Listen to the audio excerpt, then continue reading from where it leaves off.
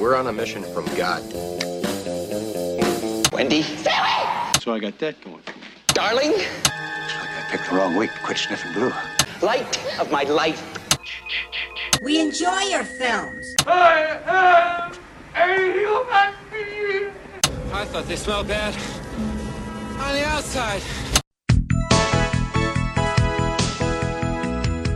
Welcome to Vintage Video, where we're rewatching the 80s so you don't have to.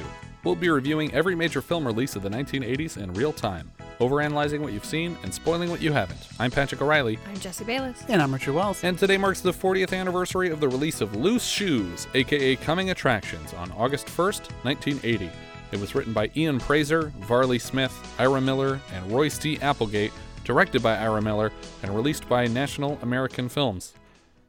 The eventual title, Loose Shoes, is a reference to the song performed in the final sketch of the film, with lyrics that read, "All I really need is tight pussy, loose shoes, and a warm place to shit," which is in turn a reference to the quote that initially started, "The only thing the coloreds are looking for is," which forced the resignation of Gerald Ford's Secretary of Agriculture, Earl L. Butz.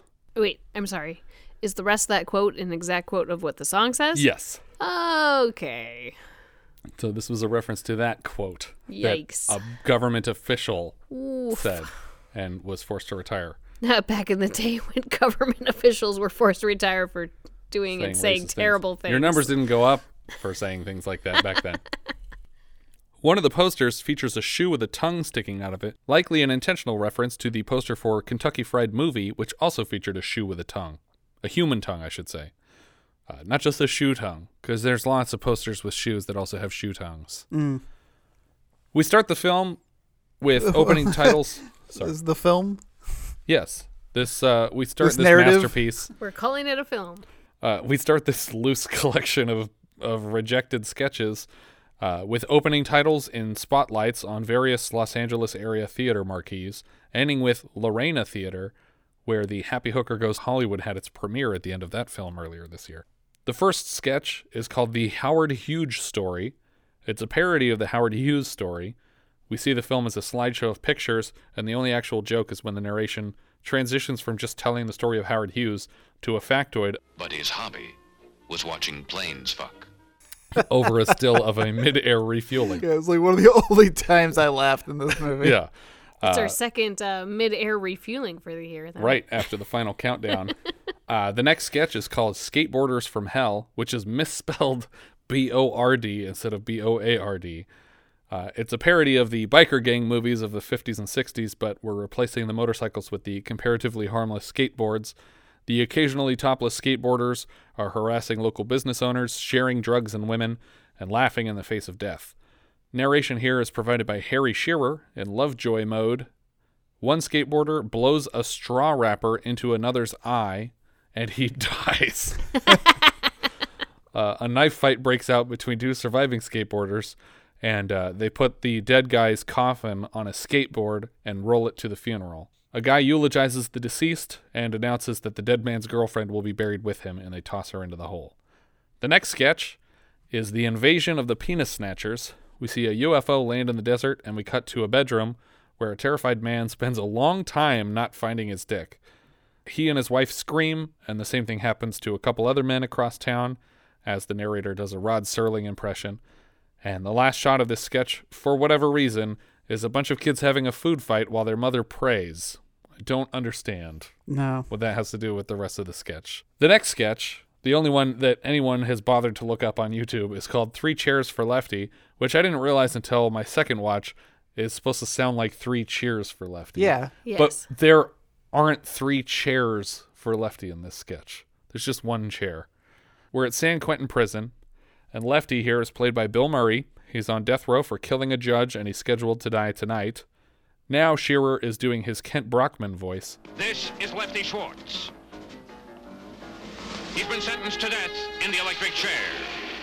In the laundry room, Lefty learns that they will be escaping at 3:51 tonight via a tunnel, just a couple hours before his execution. A guard interrupts the exchanging of this information with a letter from the warden asking for his recipe for stroganoff and a good wine pair so they can make a nice meal to watch him die tonight with the governor.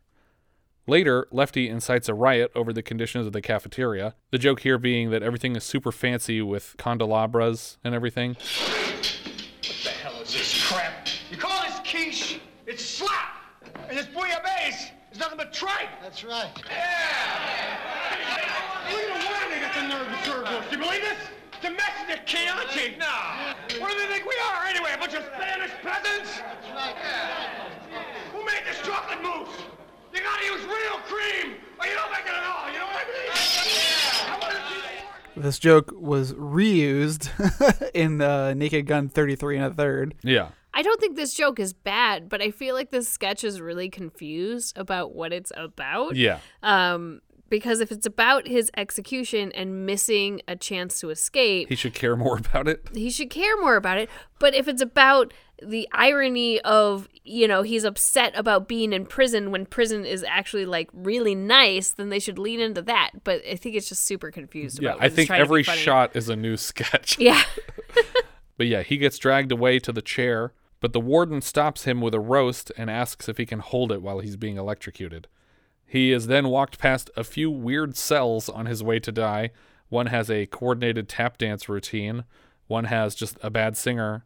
And then another is just doing a Harpo Marx impression. And the narration comes in and says, 3 chairs for Lefty. See it, and you two will say, well done. and we end with a shot of the roast smoking on a platter. The next sketch is called The Sneaker, which is a parody of Woody Allen's Play It Again, Sam, replacing Humphrey Bogart with Clark Gable, or I guess just a guy that looks something, but not actually Not anything really, like yeah. him at all. Who is this you're talking about? You, Clark Gable. I'm not Clark Gable. You're not? Hell no. God, are you a shit? Parody has never worked well on comedy, and it especially doesn't work well on Woody Allen movies because they're so meta all the time anyway. So all you can ever hope for is just a badly written version of a Woody Allen movie, which you already don't like. So Yes, if I it's really slightly don't less like funny Woody than Allen. a Woody Allen movie, that's just depressing. Yeah, this sketch didn't make any sense. Here the protagonist is Duddy Allen, and he's trying to attract a woman and surprises her on her way home from a date with someone else, and that guy tosses Duddy into a pool. The twist ending to this sketch is that to protest losing the girl, Duddy takes medicine that turns him into an Orthodox rabbi car salesman. The next sketch... that doesn't need any exploring. The next sketch is The Magic and Mystery of the Gobi, an advertisement/travel film about the Gobi Desert. The joke here, over and over, is that the Gobi is not a life-sustaining place, and the tourists are quickly replaced with skeletons. The last shot inexplicably shows 2 explorers in full safari gear with pith helmets standing in a boiling pot being stirred by white tribesmen wearing boxers, masks, and leaves. I mean, that doesn't fit the Gobi at all. No. Yeah. I don't understand why we suddenly switched the joke, which already wasn't working, to something that makes no sense. Now I'm like, wait, were all those skeletons victims of cannibals, or did they Yeah. just die in the desert? Like, the And- implication is supposed to be everything dies here. Yeah, and they all just died. Like, they just show, like, skeletons laying on the ground. Now, if you put the skeletons in some funny positions, like... Well, there Like- is 2 that are having sex, though. Yeah, but I mean, but you need to keep that going. Like, Yeah. like have like because they show a horse skeleton, and it would be funny like to have like a person curled up inside the horse, like they try to take shelter, and then they both died inside. Behind the horse. Yeah, like there's some there like you can't just show like people skeletons in the sand. Yeah. Yeah. But they do. They 20 do. minutes in, we get a card announcing that it's intermission time. All right. Luckily, this movie is an hour and 9 minutes. It's available for free if you have Prime. Which is too much, in Yeah. my opinion. But that's a but- different runtime than it said on IMDb, Yeah, right? IMDb says it's 124, so we're missing 15 minutes of I'm this. not missing it. I wouldn't say I've been missing it, Bob. So yeah, 20 minutes in, we see a card announcing that it's intermission time, and we begin a commercial for Buddy Hackett on behalf of This Nation's Bedwetters. So at this point, we sort of switch from doing our parody trailers to Just doing commercials. Yeah. But at some point, I feel like we also just switched to sketches. Yeah. Yeah. We open this one with a shot of the Camarillo House, a historical building right down the street from where we're recording this now. Buddy Hackett is speaking to us on behalf of Stop It, which in addition to spelling Stop It, stands for Society to Oppress and Prevent Involuntary Tinkling. Stop It employees are dumping buckets full of piss into a fountain in the yard in front of the Camarillo House. Hackett happens upon a nurse chewing out a child in the yard. You know what a disappointment you are to your mother and father? If I had a hammer... Pardon me, but aren't you being a bit rough on him? What's it to you, Mac? The kid won't stop pissing. What are you, a piss freak or something? Hackett moves on to an interview with Stop It's poster boy, who doesn't answer any questions, but ends the sketch by peeing out of his ears. The next commercial is a... That's all there is to it. There's no subtext to discuss. Although it is cool to have this nurse character as kind of a Nurse Ratched character, being played by J.P. Morgan from the Gong Show movie that we had earlier this year. The next commercial is a Terry Gilliam-esque advertisement for the concession stand at the theater where you're watching this film, specifically targeting the especially stoned in the audience. Next, we see a block of scrolling text offering parents to leave their kids at the theater Friday afternoon and pick them up Sunday night. 50 hours of babysitting for $27.95 per child. Sounds like a deal to me. Which equates to about $120 now, which is still only $2.40 an hour. That's a good deal. Done. Intermission ends, and we start up with the tombstone of Walt Whitney, and a narrator introduces the plot of The Shaggy Studio Chief, which is just, the Shaggy DA or the Shaggy Dog. A human is replaced by a dog for some reason. A shaggy dog hops out of Walt Whitney's grave and chases his brother Roy Whitney's limo out of the cemetery. The dog walks up to a budget rent-a-car, but has no money, so he hitchhikes to the studio, where he's then thrown off the lot. The tag at the end of the sketch is that it's a double bill with The Calf Who Thought She Was a Chicken, and we see a calf in hay that gets up, revealing that there are eggs where it was just laying down, which isn't really a parody as much as it's just something Disney might put in a thing. Yeah. There's no joke on top of it.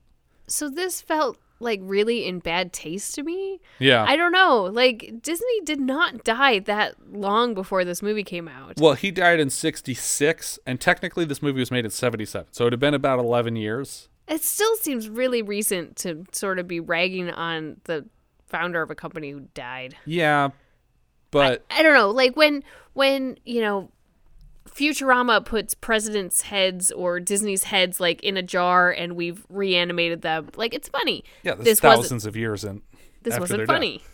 Yeah, no, I agree that it's not funny for sure, but I would argue that it's probably not offensive just because Walt Whitney is a multi-billionaire and Disney is still more powerful than anyone who worked on this sketch. Yeah, it's not a good parody of a Disney movie either. Right. Like, if you had managed to make this really an amusing parody, I think that but this was really much, like, this was too much on the surface. Yeah, I think what's most offensive is that it's not at all funny.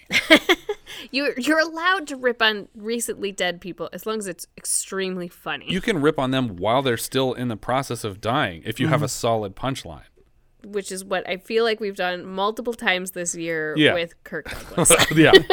But he wasn't like actively dying while we were making those jokes. He was on the verge. I guess you're actively dying from the second you're born. The next sketch is a visit with Ma and Pa, the hardest to watch in the set for my taste, mostly because the joke of the sketch seems to be that the Pa character speaks very slowly. Excuse me. Did you ever snort buckwheat? It's not bad. Pa introduces clips from a film called Ma and Pa Take Frances to New York. In the clip, Ma and Pa are surprised to learn that their pig Frances can talk, so they take him to New York to be famous, which I think is the plot of Babe 2 Pig in the City. Well, it's no. I guess they're doing like a Francis the Talking Mule. Yeah, but it's a pig. The pig, but then they go into a parody of Michigan J. Frog, right? In which they keep trying to get him to talk, but he won't talk when they need him to. And then every time he does talk, it's when people are turned around and they think that it's just them talking. Which is the same thing they do in Shrek. Right. With Donkey. I'm the talkingest damn thing you ever saw. A hotel detective busts in and says, hey, there's no pigs allowed in this hotel. But every time he turns around, the pig insults him, and he keeps assuming it's Pa doing it. And eventually the detective knocks Pa out, and the pig talks again. You got a great hook there, Lefty. Well, thank you. I was in the Golden Globe. What? The next trailer is The Birth of a Nation, It's a very quick joke. We just have a woman in stirrups in a hospital room giving birth to Native Americans, pilgrims, cowboys, Abe Lincoln, and then Charlie Chaplin. And that's the whole sketch. Then we cut to a title card for The Yid and the Kid, which is a parody of a Chaplin film featuring The Bum, a parody of Chaplin's Tramp. The Bum is arrested for picking a fight with a man who took down a poster endorsing communism and is apparently freed immediately because suddenly he's hitting on a woman on a street corner, and that goes nowhere. He goes into a house with a kid, and the kid is offering to prepare a meal and offers him several non-kosher options as the bum tries to eat his own shoe before the kid concludes that the bum is in fact Jewish and kicks him out of the house, chasing him into the ocean towards Switzerland. I'm not sure what this next trailer's a parody of, but the opening card says, "The world's most acclaimed ballerina is dead, but her shoes live on." Do you know what this is a reference to? No. I don't know either. But maybe there was a ballet movie around the mid to late 70s. And the story here is that the ballerina from that movie is dead because she got stabbed. And a man takes the stage in front of an audience to announce that Pavlova is sick and the show is canceled. But backstage we see her corpse with a knife in its back. So Anna Pavlova is a famous ballerina.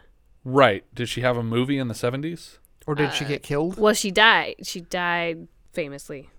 I don't know. She died in like 1976. I'm going to say that's more tasteless than the Walt Disney sketch. No. She died in the 30s. Okay. Either way, the audience is furious that this show isn't happening. So the man who was announcing her sickness is now wearing her shoes and performs the ballet very poorly on stage with trained dancers. He continues dancing for whatever reason until the next morning when he is shot and killed on stage. And we learn the title to what was apparently a trailer called Scuffed Shoes. And that's that sketch. Next is a World War II trailer called Just a Run in the Sun. Before the trailer proper, we're introduced to a narrator and the author of the source material, Ernie Piles, who is speaking with a row of veterans. The first is a man with silverware for hands. The second is a man with a plate on his head, not in his head, on his head. And then a person with no head, just pouring tea into the stump. One of the men in this group, Private Snitz, gets a letter from home, and he heads into a locker to jerk off. If you'd have told me that Gorp wouldn't be the worst movie this year with a guy masturbating in a locker, I'd have called you crazy. Wait. So, sorry, I'm preempting our review later. You think this whole collection of crap is worse than Gorp? Yes. There's very little that is worse than Gorp. This is worse than Gorp, though. It just is. There was a story in Gorp. I'd rather watch this collection of crap than Gorp. I don't believe you. Piles relays another chapter of his war stories about a group of men on a submarine. One farts and another lights it, and the submarine explodes. Next, we get a Western. It's called A Fistful of Something. This one made me chuckle. Yeah. There is a weird joke in here. So first we have this mysterious man riding in on a horse, and all the fingers of one hand are clenched into a fist. An Indian is being thrown out of a bar, but it's like an Indian from India, which I guess is the joke of the beginning, that it's cowboys and actual Indians. But the man with the clenched fist raises a gun, and a second Indian says, "Don't shoot. Cows and cowboys are sacred to us." He shoots anyway, and a whole shootout commences. But the only actual joke here comes from a woman asking how long he's worked for Don Corleone, and the man says, 2 years. Before that, it was Don Amici for 6, Don Rickles for 3. A blind guy enters town and tries to kill our hero, but just shoots spastically all around. But the other joke that's funny here is that every once in a while, people just want to see what's in his hand, and they can't get his hand open to see what the fist is full of. The next sketch is for a movie called Welcome to Bacon County. An interracial couple has their car break down in a backwoods southern town, and the man sets up drums to play on the side of the road, maybe to get attention, I'm not sure. A cop shows up and gives them a ride. He offers them weed, a la Heartbeat, but no takers. They're not going to get caught in this sting operation. But it's not a sting operation. He's literally just offering them weed. He tells them that lake sturgeon is supposedly the oldest living animal, with a lifespan of potentially 152 years. It's not even close to true. I don't think so. A creepy couple rents them a room at a hotel, and hours later a man enters with a tray of food and drinks while they discuss how creepily nice everyone's been. The joke being that you would expect this couple to not be treated well in this part of the world. but everyone's being pretty nice. Well, I think it's also a parody just on sort of horror films. Yeah. You know, that you're expecting that something's going to go terribly wrong. Right. But instead, just one thing goes a little confusing. The guy with the food seems to be hitting on his wife, or at least excessively complimentary, and so the husband gets very angry and calls him a shit kicker, and then the shit kicker thinks this is hilarious and leaves happy with this new word that he can use because it's so funny. The next morning when they're trying to leave the hotel, the guy who brought them their food, the shit kicker, is for some reason in the back of their van, and so they speed away and he falls out of the back, and that's the end of the sketch. The next set is a montage called That's Sexploitation, and it's basically just, we wrote a list of 4 porn titles, and here's pictures that we stapled together to be a sketch. But they mentioned the Happy Hooker Goes Down on Washington, which is one of the clues that this was made in 1977 and just released now because there was already another sequel to Happy Hooker by here. We already reviewed it. It was called Happy Hooker Goes Hollywood. They also mention 2069, A Space Orgy, The Spy Who Bit Me, and All the President's Girls. The next sketch is The Pom Pom Boys, or The Return of the Pom Pom Boys, which is just a gender swap of the Pom Pom Girls. So we have male cheerleaders being forced to use their bodies to help an all-girls basketball team win the championships by having sex with the girls on the other team. I do kind of enjoy the gender swap on this, just to explore the idea of how ridiculous those movies actually are. Where they're just like, we should do this for the team, guys. Like, this really matters. The one part that really got me, actually, the second time watching it, is when one of them comes out of the bathroom and like wraps a towel very lazily around himself, and then there's another one ironing and another one just reading on the bed, and at the end of the sketch one of them's like, oh, it's my turn to take a shower, and he takes off his shirt and the camera just zooms into his chest for the whole rest of the sketch. But yeah, other than that, there's really not much to it. Then we move on to Billy Jerk Goes to Oz, which is a co-parody of Billy Jack and the Wizard of Oz. Jerk is bit by a snake and transported to Oz, where he meets the Menschkin, a scarecrow, and a Tin Man who they just flip off and walk away from instead of oiling. The scarecrow refers to Menschkin as Shorty once, and Billy Jerk goes crazy on his behalf and destroys the scarecrow. Shorty? Did I just hear you call that midget Shorty? When I hear somebody call a friend of mine Shorty, or Pygmy, or Shrimp, or Half Pine, or Billy, or Tiny, or Teeny Tiny. Anyway, when I hear words like that, words filled with hate and reeking with the total lack of respect for the simple, basic, God-given, innate dignity of mankind, well, oh, sure, he's short. Yeah, he ain't little even. Yeah, he's even teeny tiny, maybe. But when I see injustice perpetrated, when I see such a total lack of regard for even these silly, insignificant little twerps, well, I go fucking crazy! And that's that whole sketch. That's it. That's everything that happened. Our last sketch is called Darktown After Dark, where we have an all-African-American band performing the song referenced by the title in a nightclub. Well, I woke up this afternoon and I felt that everything was pretty much okay. That's good. And I made love to my baby in my usual way. That's even better. I tried to put on my shoes, they were too tight, they would not fit.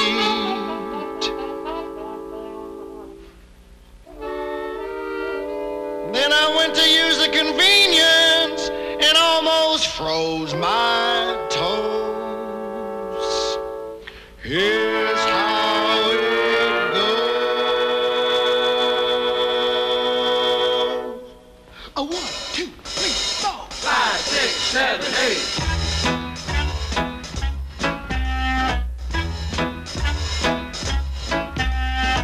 Now I'm returning my Nobel Peace Prize. All my Oscars have crowned my Pulitzer Prize. Some folks look at my medals with greed. I just laugh at them all and say all I really need is, well, it's tight pussy, loose shoes, and a warm place to shit. Tight pussy, loose shoes, and a warm place to shit. Tight pussy, loose shoes, and a warm place to shit. That's it. That's it.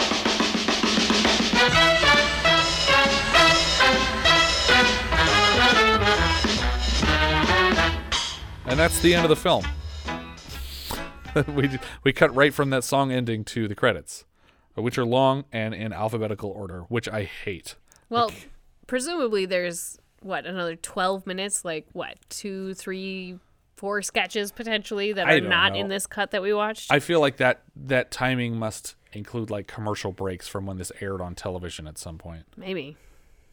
But it got a theatrical release, so... Yeah, I don't know. Our director here, Ira Miller, he's an actor in a lot of Mel Brooks stuff. He was in Blazing Saddles, High Anxiety, History of the World Part 1, Spaceballs, Robin Hood Men in Tights, Dracula Dead and Loving It. He also appeared in Armed and Dangerous and Rain Man, voice only, apparently.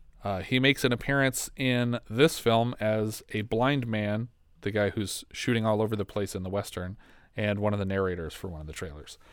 Writer Ian Praiser, a lot of TV sitcoms, Bosom Buddies, Taxi, Caroline in the City. He was featured in this film as Fat Man. I'm not sure which Fat Man, because the credits aren't in sketch order. They're in just alphabetical order by last name. Writer Royce D. Applegate, he played Callan in Alligator earlier this year. Weirdly, his credit is Coming Attractions, the name of this film, in History of the World Part 1. He's also in Splash, Armed and Dangerous, and also in Rain Man. Also as a voice, which him and Ira both have that credit. I wonder if maybe... They're showing clips of this movie? Or someone's watching Splash, or Armed and Dangerous. Does someone watch Armed and Dangerous in the movie? Because no one's watching Loose Shoes in Rain Man. I bet it was easy to license. Yeah. He was also in Sequest 2032. That's right.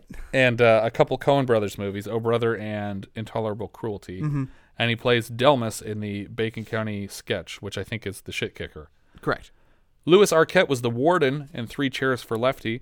He is the father of Rosanna, Patricia, Alexis, Richmond, and David, and the former father-in-law of actors Nicolas Cage, Thomas Jane, Patricia's former husbands, Courtney Cox, David's first wife, and James Newton Howard, Rosanna's former husband.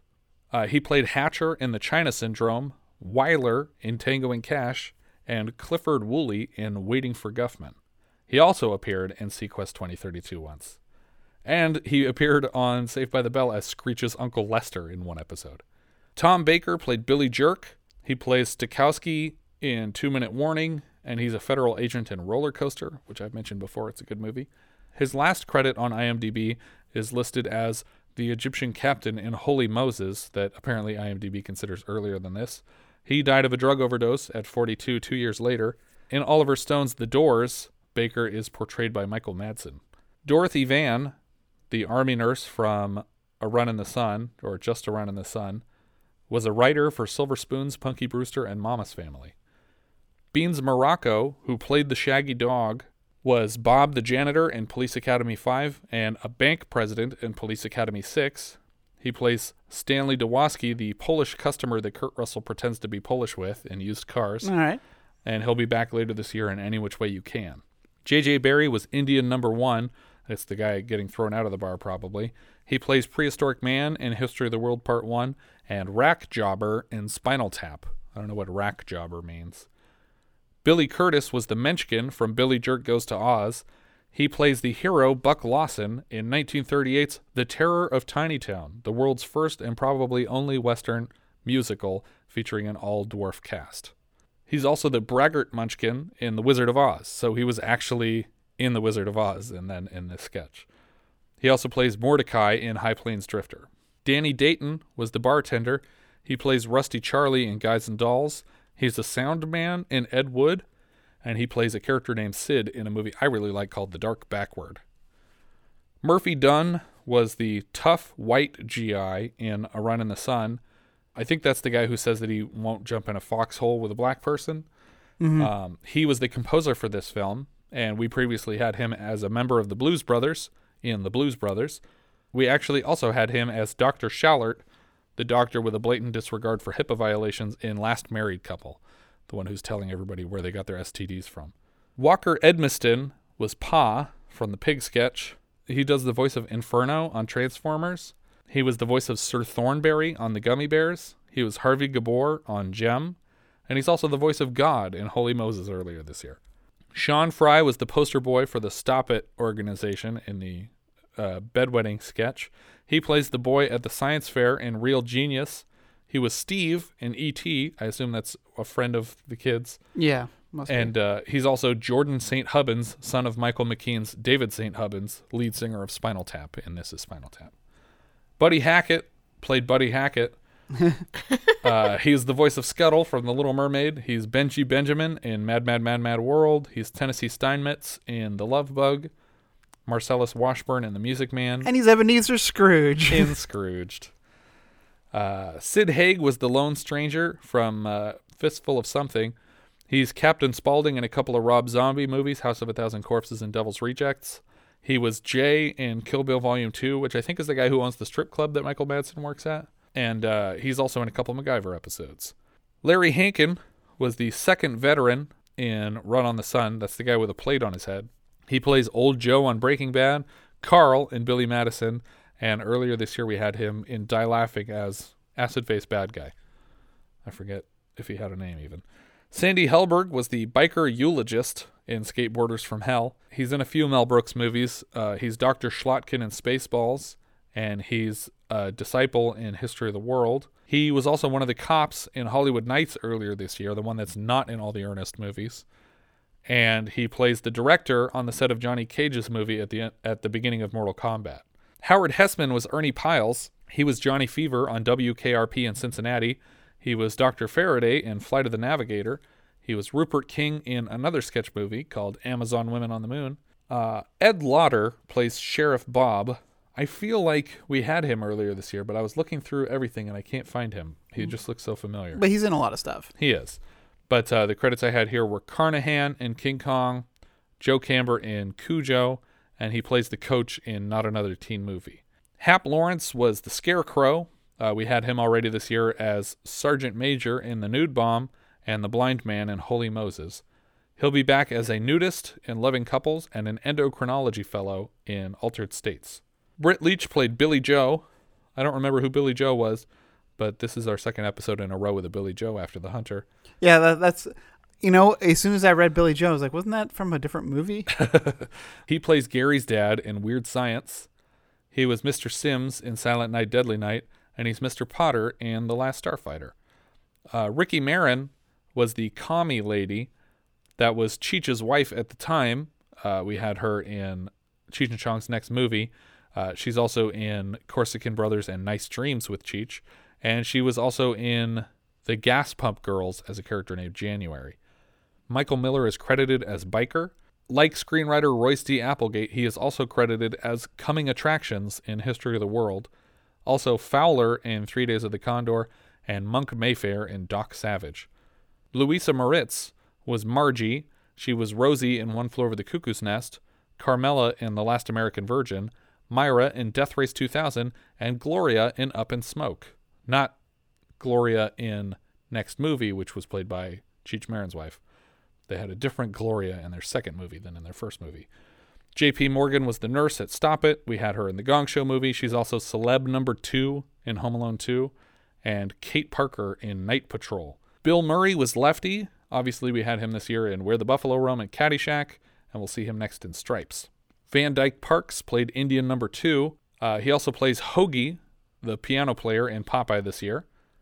He has soundtrack credits on Jungle Book, Heathers, The Departed, The Two Jakes, Follow That Bird.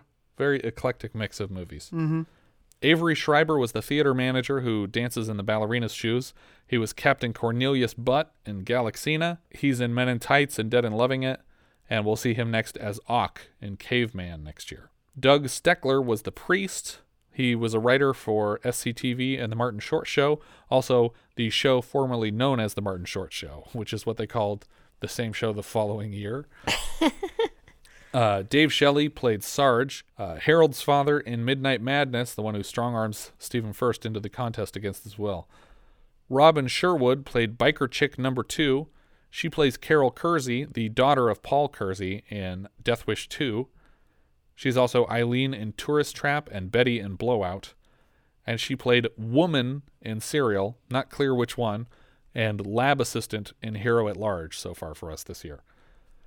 Lynn Marie Stewart was the woman at the budget rent-a-car who would not rent a car to a dog, even though I think someone rented a car to a dog in Bon Voyage Charlie Brown earlier this year. She plays Miss Yvonne in Pee-wee's Playhouse, Mother Superior in Big Adventure. She's Charlie's mom on Always Sunny in Philadelphia, and she's Scott Aukerman's mom on Comedy Bang Bang. Betty Thomas was biker chick number 1. We had her earlier this year as one of the strippers dancing on cars in Used Cars. She also directed Howard Stern's Private Parts, John Tucker Must Die, and The Squeakquel. Susan Tyrell played Boobies. That was her character's name in this.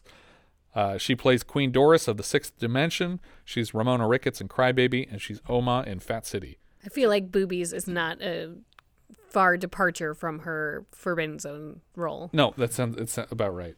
She really doesn't get enough to do in that sketch for my taste. Well, what's funny to me is that I feel like I first recognized her from the arch in her back. Like just her posture was so recognizable. And then, the smirk on her face and she's very royal. The accent. Like I was like, oh, okay, yes, I know who this is. Teddy Wilson was Elijah Abdul Jamal Muhammad. I'm forgetting who that was in this. That is in the same sketch with Boobies. Yeah, that's her partner. Oh, that's her husband. Yeah, in that? That was the joke that like once he says his full name, they're gonna get super racist because But they don't. Yeah. He's just like, oh, that's a beautiful name or something like that. Yeah. We just had him as Winston Blue in our previous episode, The Hunter. He was the guy with all the cops outside of his apartment. And he also played Nails in Carney. Bill Zuckert was the hotel detective. He plays Ace Landon in Hangar 18. He was Mr. Menges in Critters 3.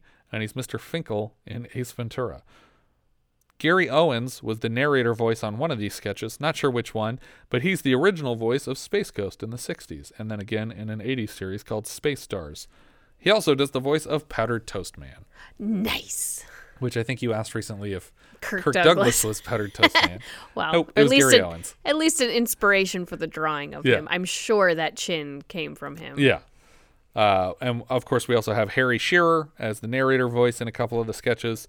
He is obviously a voice actor with 682 credits on The Simpsons. That's 682 episodes that he has credits in. He used Principal Skinner, Flanders, Burns, Smithers, Jasper, Lenny, Kent Brockman, Lovejoy, Hibbert, Rainer Wolfcastle, Scratchy, Kang, and many others. He's also in a lot of Christopher Guest movies, probably all of them, or most of them. And he's also a member of Spinal Tap. So I'm trying to account for the missing time. Yes. That I feel like there's sketches that we missed out on. But forgive me, I can't remember the names of all of the sketches. Okay. So, did we have a sketch called The Last Mile? No. Did we have a sketch called Quackers? No.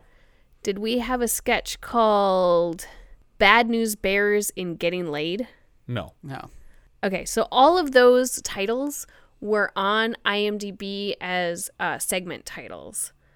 So those must be the missing ones. So those were missing sketches that were not part of this cut. Interesting. And it's weird too because it's not uncommon for an edited for time version to be the version that circulates. But if this was edited for time, it certainly wasn't edited for television because there are boobs in it. Yeah. There are, but it could have been edited for like HBO or something because it's definitely very low quality. Mm-hmm. Like this is not a film scan. This is a transfer from a tape somewhere. So. But if these were the ones they left in, how bad are the ones they took out? Yeah. I mean, I guess because for me the worst one is that Ma and Pa one, but the laziest one would be that's sexploitation one. But you can't cut that out because it has like most of the boobs. And if you're cutting this for HBO, it's like, well, you can't cut out anything with boobs. Yeah. I don't know.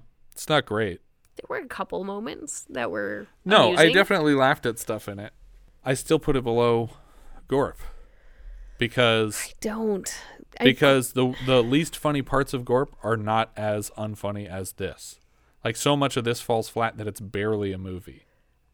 It's not necessarily a movie, but I still feel like it's more tolerable than a bunch of guys just screaming at the camera for an hour and a half.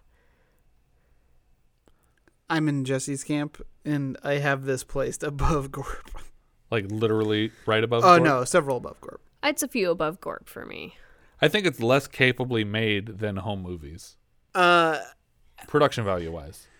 Well, I feel like home movies had more production value, for sure. Yeah. But I also feel like this movie was just, for the most part, was just get a bunch of people and do something. Like, you pulled a lot of favors to get. I don't like, know how they got Buddy all these Hackett famous and people. J.P. Morgan. I feel bad for Buddy Hackett, even as he's reciting the lines in this movie, because the end of that sketch is him saying, someone's going to hand a bucket down the aisle of the theater now, and if you want to put money in it, go ahead. And as the bucket is being passed around, and you can tell, even as he's saying the joke, he hates the joke. Why did he agree to be in this movie? I don't know. They had him for 4 hours.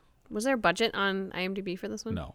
Because, like, unless you paid these guys a lot of money, I don't know why they would do it. I think it was shot over the course of, like, 2.5 years, where they were like, we're going to do something with these sketches eventually. Like, this is going to be a pilot for a sketch show, but then it never worked out. So they were like, let's just cut them together and pretend it's a movie. And they sold it to someone. But. And then after Bill Murray blew up, they were like, now we have a shot. Like, Saturday Night Live was already a thing. Right. So Not in 70. Well, no, in 77. It started in 75. So it was barely a thing. I guess. But I'm just saying, like, I know you want a venue for your sketches, but this feels like the rejected sketches. Yeah, like, for sure. They're too good to pass up. And somebody's like, I got to make a movie out of this. And it's like, no. They were passed on for a reason. Yeah. And maybe it was just early enough in sketch comedy, era that they were like, they still didn't understand that there was a methodology to this, that these sketches were passed on for a reason. Yeah. They made it into a movie, and they shouldn't have. Yeah. I mean, like, I've been to shows at the UCB that are 100% improvised that had better punchlines than any sketch in this. It's rough. Yeah. Up or down, Jess? Well, it's a pretty obvious down for me. Yeah, it's a down. I would say Google 3 Chairs for Lefty if you're a completist, but it's not good. If you want to see the worst thing Bill Murray ever did, check that out. It makes Garfield 2 look like Life Aquatic. He's not even himself in this sketch. He feels like true. he's trying to play. He doesn't even feel like he's trying to play a character. I don't even know what this is. It's weird. It's uncomfortable. Up or down, Richard? It's definitely a down. This was one of the rare occasions where we watched the movie together, and although I give it a down, it's not at the very bottom of my list. It's going to be down there. There were several times I was just looking at Pat going, just trying to telepathically communicate, please take this off the list. Can we do anything else right now? Stop this movie right now. Yeah. Can we just play video games and stop watching this? Yeah. No, it's a down for me. I'm trying to figure out where it goes. It's below Middle-Aged Crazy, which is third from my bottom. I think it's below Bon Voyage Charlie Brown even. Yeah, it's definitely below Bon Voyage Charlie Brown. So it's either second from my bottom or the bottom. It's what side of home movies do I put this on? That's where I was struggling too. I was struggling with home movies and Middle-Aged Crazy. But I think I actually put it above both Middle-Aged Crazy and home movies because I think that I at least laughed a few times during this, which I didn't really enjoy those other two movies in any way. You know what? You're right. It's above home movies for me. So it's second from the bottom. It's not as capably made as this movie that was made by film students. Yeah. But it also wasn't made by film professionals. So film students still have a leg up over people who never went to film school. Especially Brian De Palma's film students. Yeah. Yeah. So I'm going to put it second from the bottom. So out of 93 movies, this is in 92nd place for me. Well, mine is sixth from the bottom. So like I said, home movies and Middle-Aged Crazy is below it. But definitely Gorp, Up the Academy, and Nothing Personal are also below it because I just cannot stand those movies. But Bon Voyage Charlie Brown gets a little bump up from me. Richard? I have this, I guess the highest of all of us. I have it at... Number 4. Number 4 with a bullet. No. I have it at 85. which puts it just below Don't Answer the Phone and just above Forbidden Zone. Oh my god. Well, you're wrong about that. But I got both the Susan Tyrrell movies together. I think you need to rewatch Forbidden Zone. Do I? I think you would rather rewatch Forbidden Zone than watch Loose Shoes again. I don't know about that. Oh my gosh. Really? That's mind-blowing to me.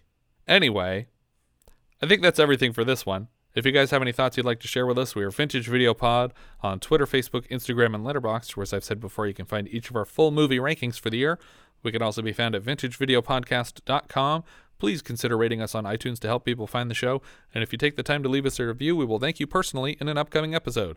If you're feeling especially generous, you can also support the show through patreon.com/vintagevideopodcast. Thank you so much for listening, and I hope you'll join us next time when we'll be discussing Raise the Titanic, which IMDb describes like so. To obtain a supply of a rare mineral, a ship-raising operation is conducted for the only known source, the RMS Titanic.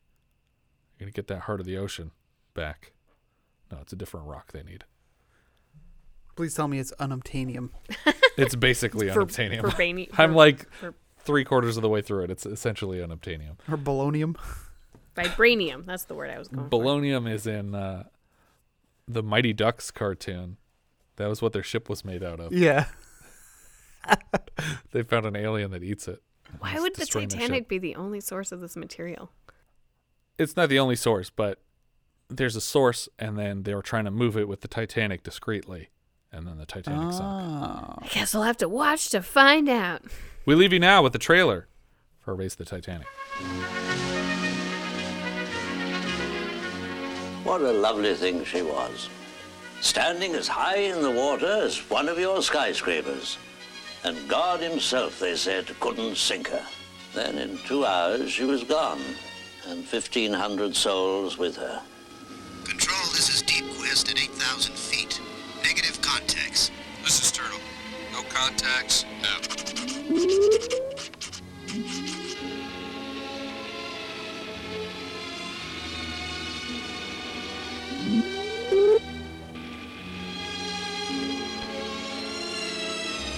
I think we hit the jackpot.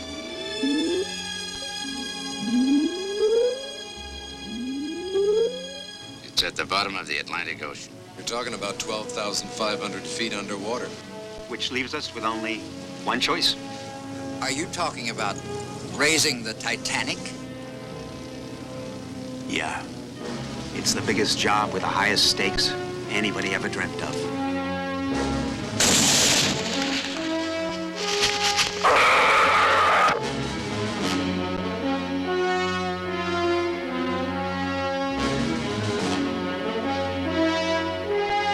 If there's a leak, we have to stop it. What do you mean by a leak? I don't even know what you're talking about.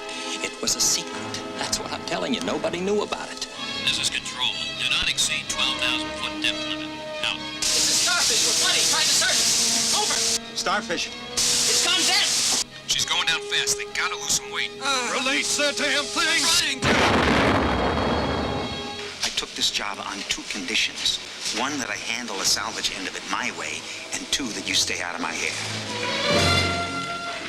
You're gonna crush the Deep Quest. Indicates electrical fire on the left. If we can't cut loose that submersible, we gotta bring up the Titanic.